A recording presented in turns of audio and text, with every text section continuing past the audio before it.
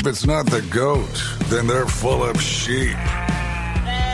103.3 The GOAT, the greatest sports talk of all time.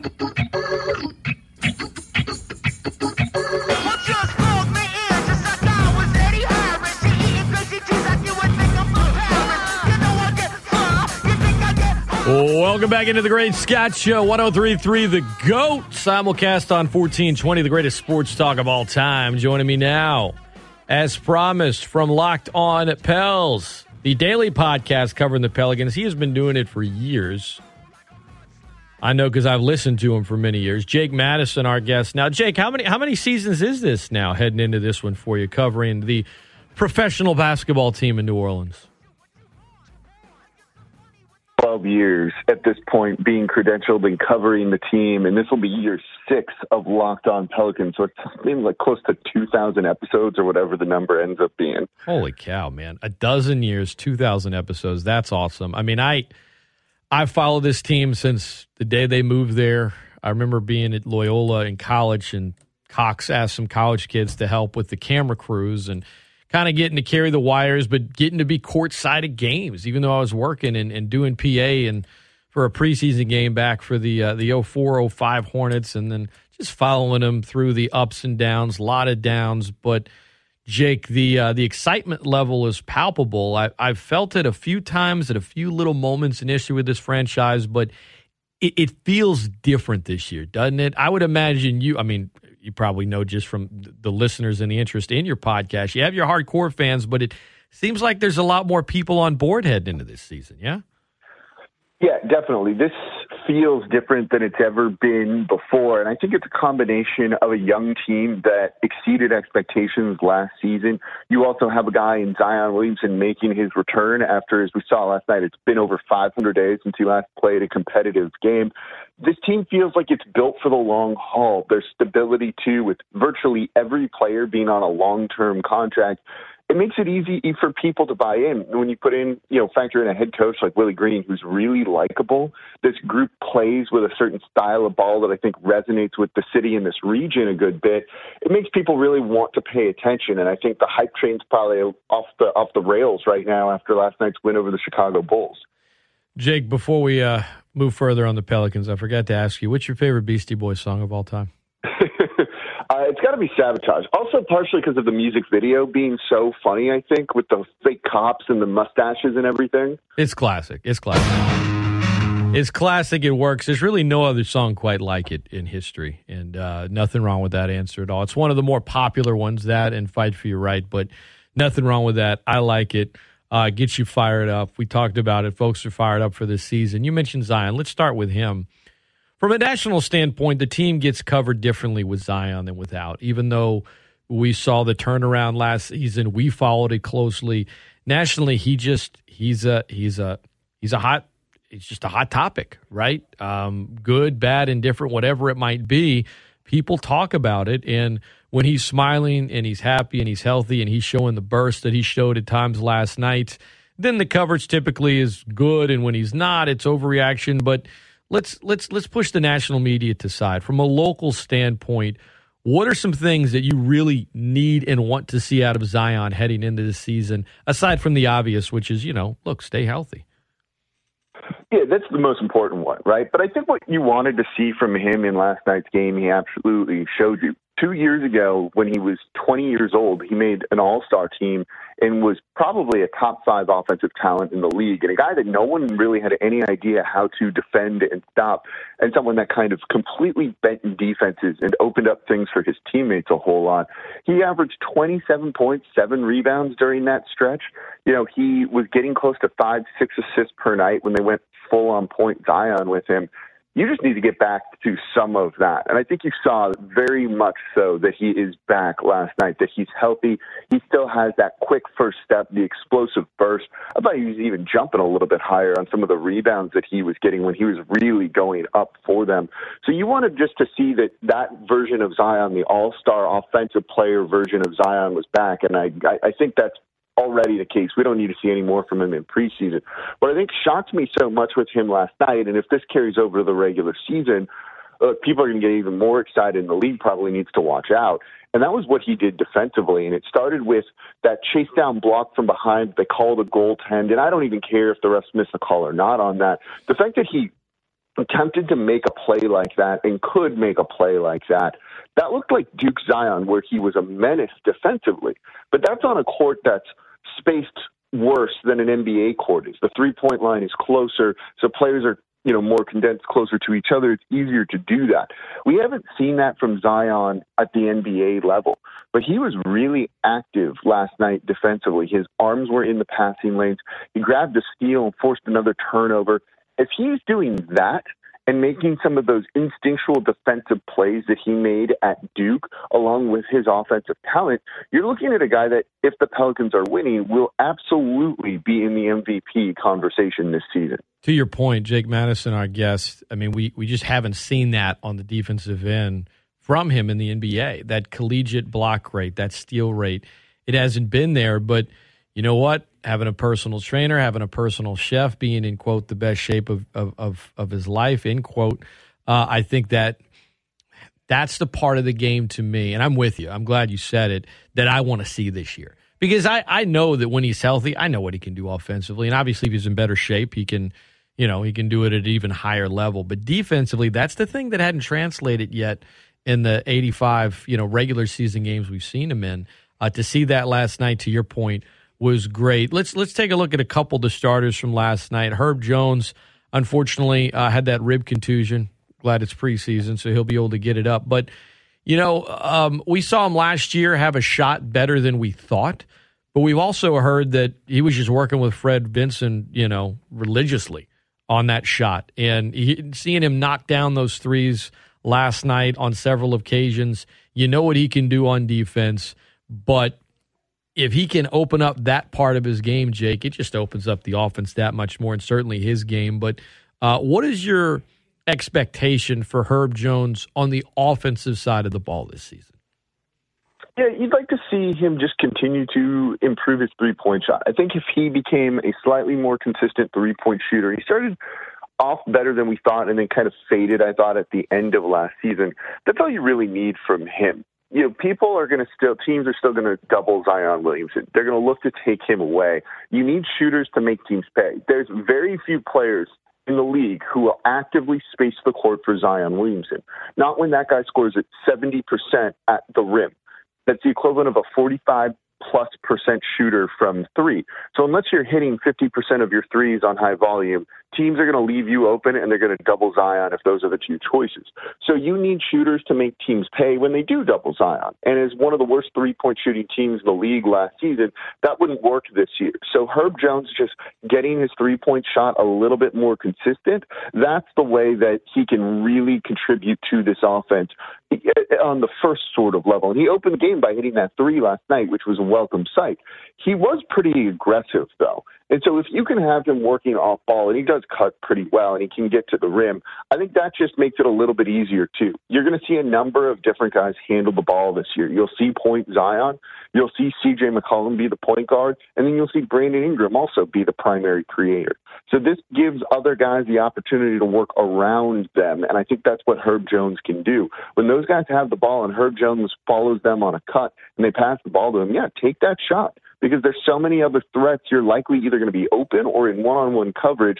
And if you believe in your shot, you believe in what you're doing offensively, take it. It's probably going to be a good look for you. And so I think seeing that aggressiveness from Herb Jones, just adding another credible threat on there that you can't just completely ignore, is going to do wonders for this team. And it's a big reason why they could be a top 5 offense this year. The second unit last night, Jake, a lot of cohesion.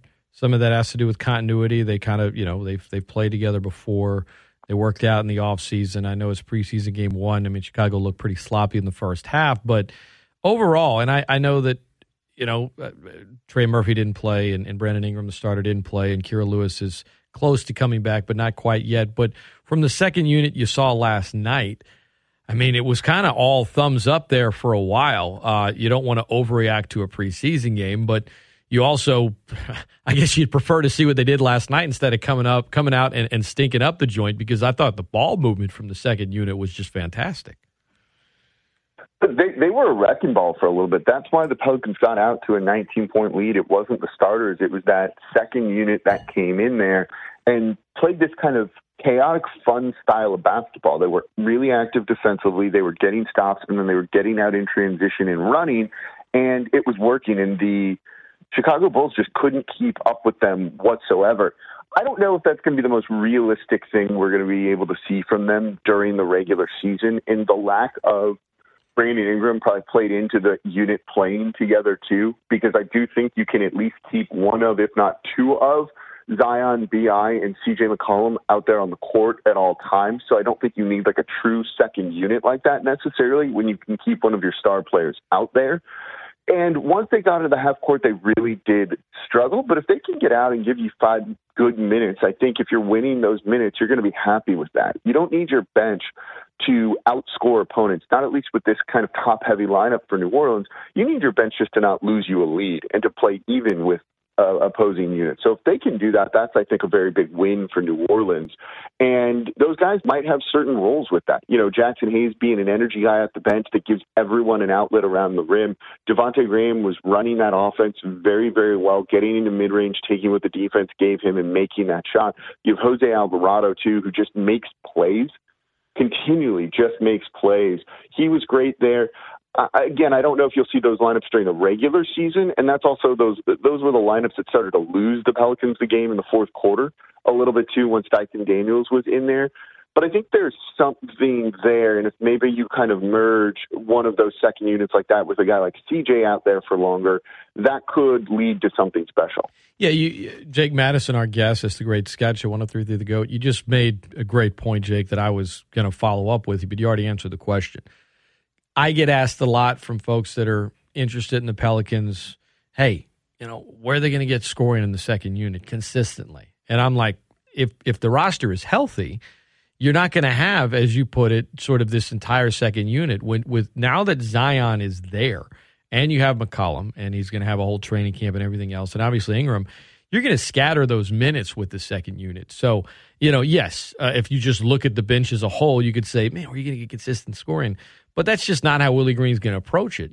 Knock on wood, unless he has to because of, health reasons. So it was great to see that energy last night in the second unit scoring the way that, that's suitable for those kind of players that were out there. But to your point, in the regular season, it's not going to be like, all right, let's just throw the whole bench out there and let them just go and be high energy guys. They're going to mix and match. And, from a scoring standpoint, what do you feel like the Pelicans need another scorer? Do you feel like they're going to have enough this season with the roster that they have in place right now? I don't think they do. I know a lot of people want to trade for someone like Jordan Clarkson from Utah and bring in like a true sixth man or something like that. And I just don't see the need to give up assets for a player like that because you have so much offensive potential here. I don't know how anyone stops this team, especially if a guy like Trey Murphy comes along to give you another three-point shooter, let alone a deep three-point shooter, which is what he's been doing in training camp, shooting from their 4-point line on the court, which actually does space the court for Zion Williams in a regular season game, shooting from that far back. That's the type of thing I think that can add to this team internally and don't need to go external for it. Look, you have Zion, Brandon Ingram, C.J. McCollum, and a host of other good enough role players offensively. You're going to be able to score. B.I. is going to give you something like 24 points per game this season. Zion could go above 30 if everything goes right for him, and C.J. is going to get you 20 and is going to get more wide open three-point looks than he's ever had before. Their offense is not going to be a problem for this team. They should be a top 5 offense, if not the best offense in the league. There's that much talent here, I think. The concern for them is what will they look like defensively, which we talked a little bit about earlier. But offensively, they have more than enough firepower to be an elite offense in the NBA this season. Jake Madison, our guest. Dyson Daniels. Daniels. I mean, we got to see him last night. And I don't know how big a part of the rotation he's going to be out of the gate. But I think he will be the one potential part of the rotation that's new. And I get that Kira got hurt last year and Zion missed all those games. But the entire roster, for the most part, that you expect to see get minutes this year have been together in some way, shape, or form, with the exception of the young rookie who, at 19, from a defensive standpoint, very polished. I mean, that's what stood out to me last night. And, yeah, you saw him late in the game with, some guys that are on two-way contracts, some guys for both teams that, frankly won't be on regular season rosters and will be G League guys. But even when he was out there, earlier in the second half, when he was going up against starters, confidence wasn't rattled when he'd miss a shot. Didn't seem frazzled at all. What did you make of Dyson Daniels' debut? And I'll ask you the follow-up now. How much a part of the rotation do you expect him to be at any point this season? Yeah, I thought he was good. He closed out the game and helped the Pelicans get this victory, which is not easy for a rookie to come in and do, let alone playing with, to be honest, you could call them a bunch of scrubs, right? Those are guys that are going to be on the Birmingham squadron, not playing in the NBA this season. And he still managed to scrape by and get the win with that group while leading them. I think that says a lot about him as a player. And as you mentioned, kind of the mental part of everything. He looked a little bit lost in the beginning, but then really quickly settled down. And it took him until late in his run, late in the second half, for him to score his first point. It might have been in the fourth quarter. And I thought he'd scored a bunch already because he felt that impactful out there on the court. The defense was definitely there. You could see some of the passing, at 6'8", and being a guard, he's got very good vision, being able to see over people. You saw that behind the back dish to Billy Hernangomez for a three at one point. That was what you want to see out of him. I wasn't worried about the shooting. We knew that was going to be a work in progress for him. It seems like he knows that that's a work in progress too. So he just wanted to be able to impact the game in other ways. He definitely did that through leadership, passing, defense too. And he said after the game, he said he's happy with how his debut went. I think that's the type of mentality you want him to have. Everyone's been raving about him in training camp. They feel that even though he seems like an odd man out to start the year, he'll be getting rotation minutes by the middle of the year. Whose minutes he takes, I don't know. There's kind of a premium on minutes right now. There's not a ton for people that are new to the team or trying to carve out a role, but it seems like it's going to be impossible to keep him off the court. Jake Madison, our guest, 44.5 is the over-under line on a lot of the various betting websites for the Pelicans. I'm not asking you to give people betting advice, Jake, because you know what? If you're trying to get it from me or you, I mean, I don't think you're a big gambler on the side. I could be wrong. I don't want to judge. I don't want your thoughts on over-unders or plus minuses as far as payouts go. I just want your thoughts on this team and the expectation. 44.5. Is that the right number to shoot for? I mean, is this an over? Are they better? 36 and 46 last year, but if you watch the team like you and I do, we know how the season played out. We know the story behind why their record was what it was, and of course they surged late and got into the playoffs, and it was fun. 44.5. You thinking over or under here? I feel like that's a little bit low. I felt that when the numbers came out originally, even before we saw Zion look like he did last night. And I remember when that number came out, a lot of people said, well, we need to wait and see Zion and how he looks. And Zion adds at least probably 12 wins to the team last year if he's fully healthy all season long, and that gets you to that 44, 45 number or so. So I think it's above that. And then you look at the internal growth from the team, the ability to improve on defense, those type of things, I think are going to win the Pelicans more games this year than what Vegas and odds makers are putting out there. But you also need to look at some of the deeper statistics after that CJ McCollum trade. They played .600 basketball when both CJ and Brandon Ingram started. B.I. missed some games after the CJ McCollum trade. And once they found their footing and integrated CJ a little bit, this team was good. And that's why they made it into the postseason. That's why they were able to give the Suns a run for their money in the first round. So it feels like that number should be a little bit higher, I think. But the problem is the West is tough. The West is really, really tough. So we can set expectations of closer to 50 wins, 48 wins, whatever you want. They don't control, what other teams are going to do in terms of their seeding. And I think that's what they're ultimately really looking at. They'd like to avoid the play-in tournament, but might not because the West is so difficult. So setting expectations for this Pelicans team in terms of wins, in terms of seeding, it's kind of hard because the West is deep this year. Jake, the team is locked up.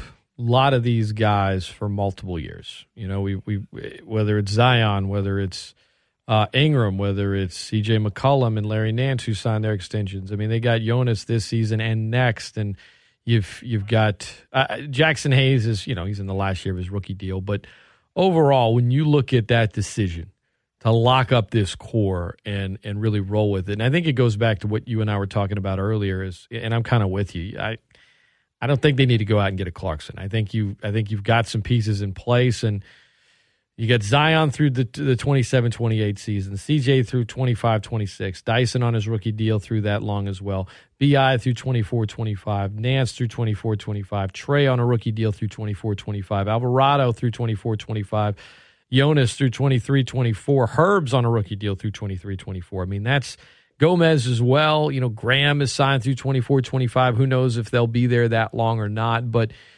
everybody I say everybody. A lot of folks look at all those things and they start thinking about tradable numbers. And I'm like, look, man, with that luxury tax right there kind of in the shadows, paying your roster now, keeping it locked up, it says a lot about how they feel about it. Was that the right move, having all these guys locked up? I'm asking you today. The answer might change a few years from now, but I liked it. I like that decision. Where are you at with their decision to make it a point to lock up a lot of these guys? I mean, that's a lot of players in the rotation, Jake, that are under contract for a while. I could look at every team in the NBA, but I don't think that's the norm when you start looking at all the other 29 teams. No, I think it was the right move. This is a team that made the postseason last year, and you add Zion back into the mix. And when you look at the complementary players they have, those are guys that fit around Zion really well. This has also been a place that isn't historically a big free agent destination. You're not going to clear cap space to make a run at guys. They tried to do this the other year. They tried to get Kyle Lowry, Chris Paul. They cleared out money. They were paying those guys more than what they signed for, and they still couldn't get them to come to New Orleans. You got to lock up the guys that you have if they're good. And I think that was the smart move. It adds some stability to this team, some consistency to this team, something they really haven't had over the past 4 or 5 seasons. I think that goes a really long way. If they believe in the coaching staff, they believe in their player development. If that's the case, they're going to end up being pretty good with a bunch of homegrown guys that fans have rooted for a number of years. It makes it really easy to buy in and support a team like that. And I think that's what the Pelicans are really hoping to do. This team will get expensive. That's part of the problem of drafting well, that guys get extensions, they get paid more money, and it pushes you close to the luxury tax. So people might move on from now, or they might get traded just due to cost, which is unfortunate. But that's kind of how it goes in the NBA. But certainly right now, for where the Pelicans are positioned for this season and subsequent seasons, it seems like it was the right move. Jake Madison, our guest. Lastly, I spoke about this last year during the playoff run. We'll see what happens this season. The hardcores are going to be there the whole way. I think you'll have some more that kind of jumped on the wagon, pay attention earlier than they normally do. But I think a big key with this core, aside from the play on the court, which is obvious, is it feels like, Jake, from the outside, that relationship with the fan base with this group has been built organically. Right? It didn't feel, and I know that when Griffin took over, Executive VP of Basketball Operations, he talked about culture, he talked about bringing love in the building, he talked about what he wanted to build, and it took a few years, and they struck out with Van Gundy. It was a bad hire, but the culture he talked about so much on day one, it feels like it's finally there, and as a result, for years it was like this franchise would have a little pocket of success, but it always felt like this ticking clock, like, well, now the stars are going to say, tell me why I need to stick around. And with this core, we talked about all the guys under contract, so the clock's not necessarily ticking. But it feels like they're kind of in on, let's keep building this thing together instead of, man, give me a reason why I need to stick around. And as a result, I think, the fan base, New Orleans, South Louisiana in general, those that are sports fans, like they know the history of this franchise, whether they know it well or not. They kind of know the history, at least from the superstar standpoint of it. And it's turned some folks sour. And it feels like that's finally turned. And that's why this pocket of success, to me, feels like it's sustainable, not just for the team on the floor, but to really keep and continue to grow this fan base, because they're building it a certain way. The guys in the locker room have bought in. And as a result, I think a lot of fans have bought in as well, because it doesn't feel forced. It doesn't feel fake. And when you build it organically from a fan-team relationship standpoint, that has staying power, man. And I think that's a big part of not just the play on the floor, but why fans are so excited about the team going into this year. Yeah, no, I agree with that. This team is kind of representative of New Orleans and the Gulf South region overall, I think. And it's that culture that, as you mentioned, David Griffin has been trying to build for a number of years, has missed a lot on achieving that, but has finally gotten it right. And when it works, it really works, as you saw. I also think you find these type of players that resonate with the city. Jose Alvarado being a very big underdog story. Same for Herb Jones, a guy that was taken in the second round, should not be having the sort of success that he has. And yet look at him and how impactful he is as a defender and hopefully an offensive player this season. You have Brandon Ingram, who's a superstar that just wants to play basketball and seems to really like it here and has embraced the city and the region as well. And then you have Zion just being the box office draw. And so it's a young team with a lot of compelling stories that people can really kind of attach themselves to, and they're winning. And I think that's a real big part of it too. So winning basketball with a bunch of likable dudes, yeah, you're going to get people to really buy in. I think it also probably helps to a degree that the Saints are struggling, to put it kindly, this year right now. And people are going to be paying more attention to this. And it just feels like there's a lot of untapped potential with this Pelicans team. They did what last year and didn't have Zion, and you're going to add him into the mix. That's the type of thing that's going to get people excited. So I think you're going to see more sellouts early on in the year in the Smoothie King Center. I think you'll see this team be kind of the talk of the town in the region a whole lot more than they normally would be. We're not going to be waiting until Christmas Day to really focus on basketball. I think this could really be a year that the Pelicans are kind of center stage for a lot of people. Jake Madison has been our guest at NOLA Jake on Twitter. The Locked On Pelicans podcast, part of the Locked On Network. Jake's been hosting it for many years. He's been covering the team for a dozen years, and I've listened to his pod over the years. I enjoy it. He brings it. At NOLA Jake on Twitter. Jake, man, it's been a while since I've had you on the show, brother, but I appreciate you getting up this morning, talking some Pels with me, and look forward to this season, and look forward to talking Pels with you more in the future. Yeah, sounds great. Thanks for having me on, Scott. You got it. That is Jake Madison, guys. Go give him a follow.